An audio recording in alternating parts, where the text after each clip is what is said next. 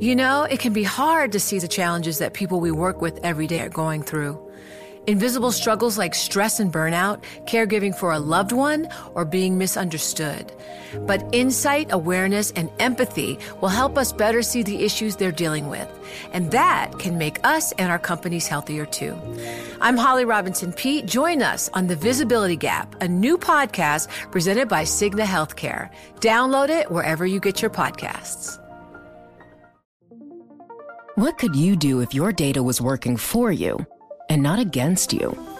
With Bloomberg delivering enterprise data directly to your systems, you get easy access to the details you want, optimized for higher-level analysis, and financial data experts committed to helping you maximize your every move. Our data is made for more, so you can show the world what you're made of. Visit Bloomberg.com/enterprise data to learn more. She took eBay from a 30-person startup to multi-billion-dollar powerhouse, then ran a hard, expensive race for California governor and lost. Now, Meg Whitman faces what may be her most ambitious challenge yet, turning around the struggling Silicon Valley icon, Hewlett-Packard. Her solution, to split the company in two, perhaps the biggest separation in the history of American business. Joining me today on Studio 1.0, HP CEO and Chairman Meg Whitman. Thank you so much for joining us. It's really an honor to be here with you, so thank you so much for doing this. You're welcome. I'm glad to be here. I'm an admirer of your show. Oh, thank you. We're at HP Discover. This is your annual tech conference, and this is your last Discover as one HP. Is it a little bittersweet for you? It is a little bittersweet because this company has been together for so many years. But I have confidence that this is the right thing to do because our markets are changing at lightning speed. Frankly, these are two different businesses. It'll allow us to be more agile, more focused, more responsive to customers. So it's a landmark. It's a moment in history, but I'm really optimistic about the future. What do you think the biggest challenge is going to be of being two separate companies? Well, first is we have to get to being two separate companies, and this is an enormous undertaking. This is the biggest separation that has ever occurred, as far as I know, in American business.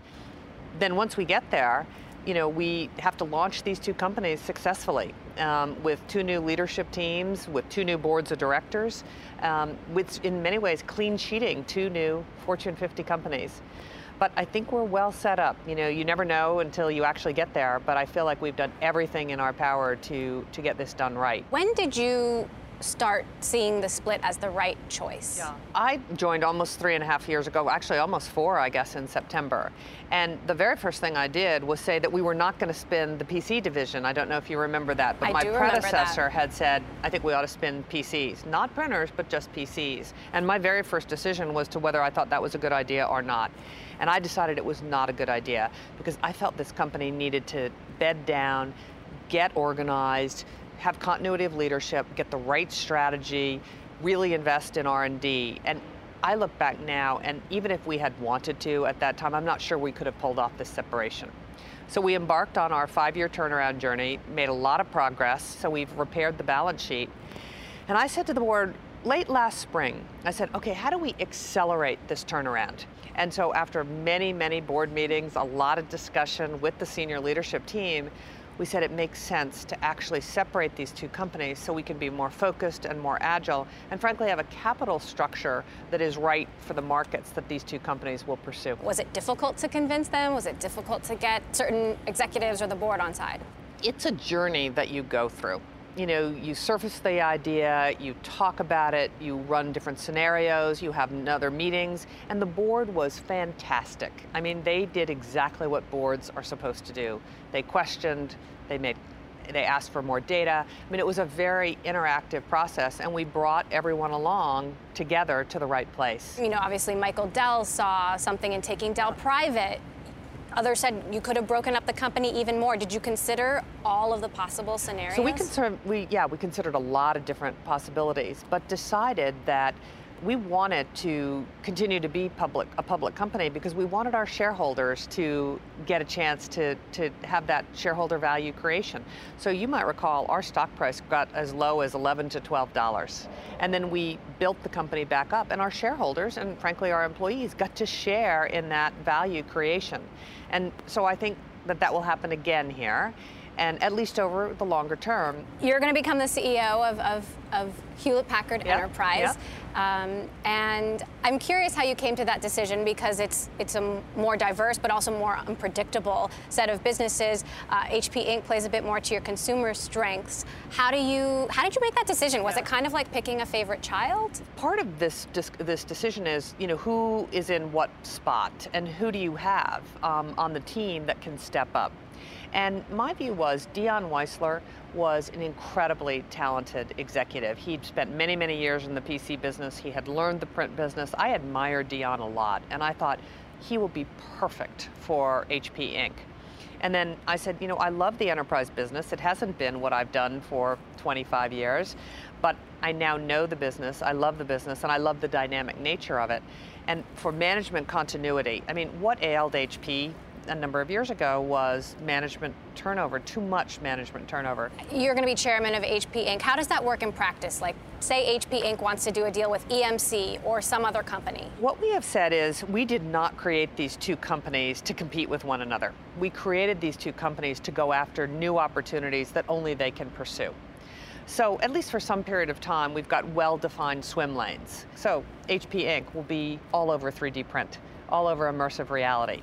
We'll be focused on converged infrastructure, software-defined data center, our services business, helping customers take their IT infrastructure from where it is today to where it has to be. So there's plenty of greenfield space for these two companies, and I don't think it makes sense really to, try to eat the other company. We ought to go out and take share from our competitors. Has it been harder than you thought? Like, have you had moments where you thought, I don't know if I can do this? This is hard. So it is hard, and I think whenever you come into a turnaround, and I've done a couple of them, that it's always harder than you think. And even though I was on the board, you find out things that you couldn't really see as a board member. So it has been tough because the company had been through a lot. And, but it just takes perseverance. You get up every morning and you fight the good fight, and you win hearts and minds of HP people, and you restore the confidence of customers and partners. So it's been hard, but it's been really gratifying. And I have to say, relative to running for governor, this is easy. You've mentioned you spend a lot of time with your CEO colleagues. I wonder, in the last few years, who's been the best counsel? Who's given you good advice? Gosh, a number of people. So P&G, which is a big customer of ours, A.G. Lafley has been a great counselor to me. I sit on the P&G board. Jim McNerney at Boeing has been a great counselor to me. Howard Schultz at Starbucks, I've known Howard. He was one of my earliest board members at eBay, so he's someone I talk to quite a bit. Like, what kinds of things have they said? Listen, turnarounds are difficult. Howard did one at Starbucks. I read his book on the turnaround, and so we compared notes. You mentioned that you might grab a coffee with eBay CEO John Donahoe, who's also going through this. Did you grab that coffee, and how did it go? He has done a great job with eBay. I'm really proud of John and what he's done. And so it turned out, just completely coincidentally, that we were splitting these companies at the same time. What is the chances that that has happened? So yes, we compared notes through the whole process. What was he learning? What was I learning? What could we both do better through a shared experience? Top line revenue has declined year over year for the last 15 quarters. When does HP get back to growth, and how, and where do you see most of the growth coming from? So we've made progress on this dimension from, high single-digit declines to this year, what we told the analysts at our last earnings call, it would be flat to down 1%, which is not what we aspire to, but it is such an improvement over 4 years ago. So, I would hope that over the next year or two, we would be able to demonstrate that revenue growth. Now, of course, we'll be two different companies, so it'll be a little harder to measure. But listen, we have to be able to grow these two companies because you can't cut your way to greatness. You have to be able to grow. So that is the objective of both companies. But listen, on the Hewlett-Packard Enterprise, we're excited about converged infrastructure. We're very excited about the software-defined data center. We're excited about our services. So that's business. Where you see most of the growth coming from? I do. And then, of course, our software portfolio. On the HP Inc. side, we're excited about 3D print. It's at its most nascent stage, but boy, this could be a big business. We're excited about immersive computing. And actually excited about our core print business because, often people say, well, print's dead. No, print is not dead. people aren't printing at home as much, but I don't know about your office. Everyone's still printing. Right, oh yes. So, there you go. I'm still printing, for sure, for sure. It's interesting you mentioned software. We're seeing a lot of companies turning to software to grow their bottom line. Apple and IBM are making a huge push into the enterprise. How do you compete with that, and what are you doing in the software portfolio at HP? Well, ours is more, if you will, system software that helps run your data center. So you don't see them, Apple and IBM, as a competitor? It's IBM, yes, in many cases. Apple, a little bit different. Apple is more about the devices in the enterprise, and they would very much like to get into the enterprise, and we obviously need to defend. More on the HP Inc. side than the Hewlett-Packard Enterprise side, but we need to defend. But let me give you a perfect example. As you migrate, let's say you are a CIO, as you migrate your infrastructure to the next generation of infrastructure that's going to be required for you to be cheaper, faster, more nimble, the ability to write applications in a new environment, cloud native and mobile, it's going to be important for you to have orchestration, monitoring software. Everything has to be automated today. And so we have those kinds of opportunities in our software portfolio. So we play in quite specific areas of software that's a little different than, ERP systems, like an Oracle or SAP or Salesforce. That's not really our market. What about the cloud? What is HP's strategy when it comes to the public cloud? Are you going to be a cloud or sell to the cloud? And do you plan to take on Amazon and Google? So our public cloud offering is really not designed to compete with Azure or AWS or Google. What we see most enterprises wanting to do is not to put everything in a public cloud. So if you want only convenience, you might go to a public cloud, but if you want security, you want to be in a private cloud. And so our strategy is hybrid cloud, your cloud the way that is right for your company and your industry. There's been a lot of deals happening, Avago, Broadcom, Intel, Altera. Do you see a segment broadly at HP that could be transformed by M&A? Yeah. So I think why you're seeing quite a bit of increase in M&A activity is our industry is changing. About every 10 to 15 years in technology, I see tectonic plate shifts. I would say Web 1.0 to now mobility and web services. We're on the cusp of another enormous change. And when that happens, the industry rearranges itself. And I think that's what you're seeing. So we are back in the M&A game now that we have repaired our balance sheet. So we will augment our core innovation that we do internally, what we call organic innovation with M&A, but we want to be smart about it. You mentioned tectonic shifts. Do you think we're going to see more consolidation in the industry? I do think you will see more consolidation. That's typically what happens when industries get disrupted and dislocated. I can't tell you how that will play out, but I'm not entirely surprised at some of the M&A that you've seen in recent weeks. Any sectors that you would point out where you think it might happen? So I think there's two kinds of M&A. One is, as you point out, consolidation of big existing players, but there's also all these new startups that are coming up that are either going to go public and be great independent standalone companies or going to become part of bigger companies. So we have to be watching and thinking about what the right thing for us is in both those areas. What do you think about valuations? I mean, do things seem expensive to you right now? So certainly in the startup environment in Silicon Valley, it seems expensive to me. But I will say, if you find a company that's completely disruptive and has a chance to take big share from an incumbent, those valuations might be worth it. But we're quite disciplined buyers. We understand that these acquisitions for the most part need to be accretive. We have to be responsible to our shareholders. Mark Andreessen is the guy who got you into this position in the first place. Do you consult with him about what's going on in startups? Mark's been a great counselor to me and actually to the company. And he still sits on the HP board and provides a tremendous perspective. And Mark and a couple of other board members have their fingers on what's going on in the Valley. And we're very fortunate to be there because we see what's going on too. Are you glad you took him up on the offer? I am glad. I mean, there were a few days where I sort of said, Mark, what were you thinking? But it's been a really tremendous experience and a privilege in many ways. I think it matters what happens to these storied companies, these great American icons. I think it matters what happens to HP in Silicon Valley. It matters to California. I would argue it matters to the United States and frankly to the world. So we have such a big footprint that we matter to communities around the world. And I think that's a responsibility that we have to take very seriously. We've talked about $1 billion in restructuring costs, an additional $2 billion potentially in the services area. When does the cost cutting end and when does the restructuring end? This is a company that's been restructuring for many years before you even got here. So we, I think, have come a long way to getting our cost structure in line with our revenue trajectory. But nothing is worse for companies than having an uncompetitive cost structure because then you don't win deals. And so you are in this downward cycle. You have a cost structure that's too high, so you don't win deals, so then you have to keep on shrinking. So do you think 2018 it will end?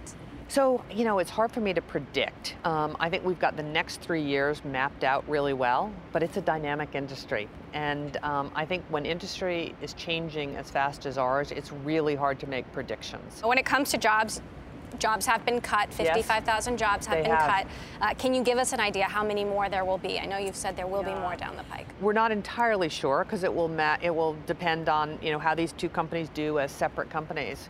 But there will be some more restructuring costs as we continue to be effective and lean and competitive on the world stage. What I know is if we don't get our cost structure right, this won't be the happy ending that we all know it can be.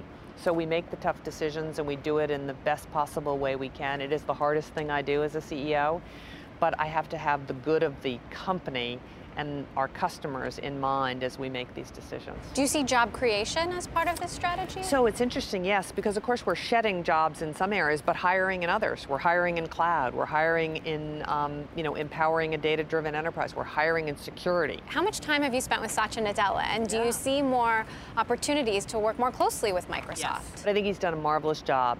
And we actually have quite a close relationship with them.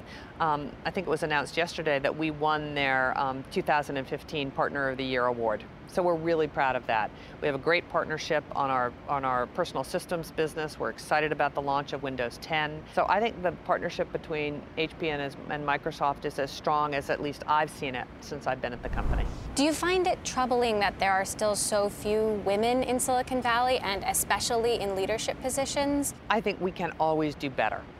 If I take industry as a whole, and tech is a little bit behind here, but my class at Princeton had less than 20% women. The same was true at Harvard Business School. Those classes are now 50% women.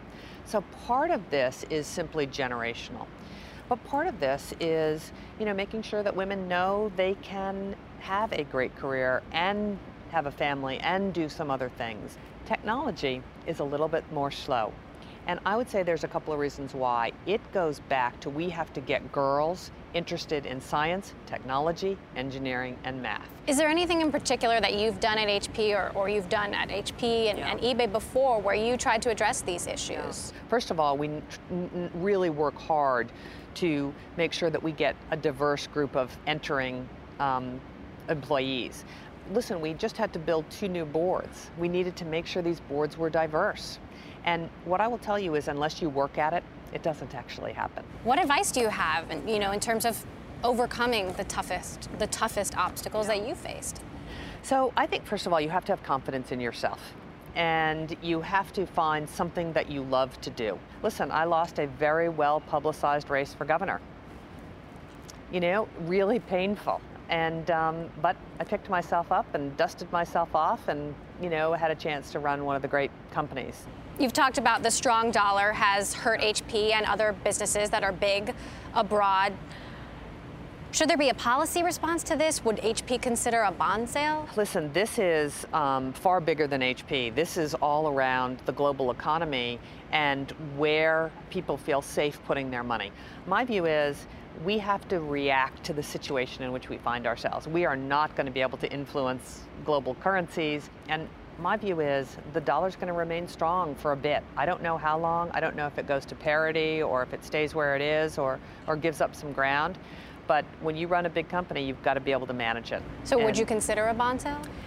Probably not at this juncture.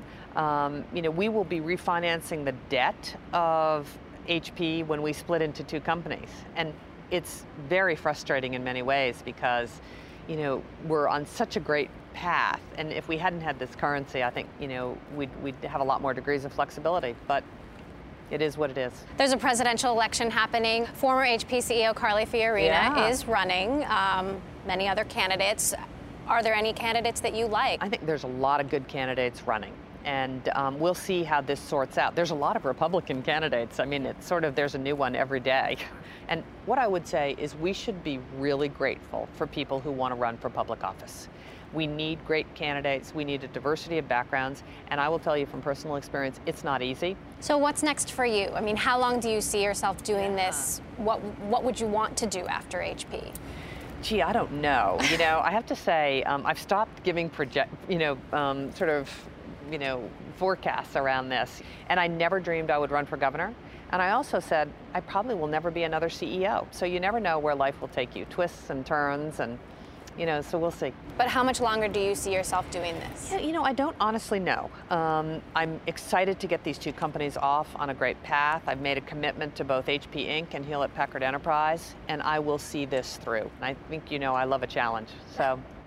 All right, Meg Whitman, CEO of HP, thank you so much for joining us. It's been really great to have you. Thank you for coming to HP Discover. And good luck. Thank you. The countdown has begun. This May, 1,000 global leaders will gather in Doha for the Qatar Economic Forum powered by Bloomberg, held in conjunction with our official partners, the Qatar Ministry of Commerce and Industry and Media City Qatar, and premier sponsor QNB. Join heads of state, influential ministers, and leading CEOs to make new connections and gain unique insights. Learn more at QatarEconomicForum.com.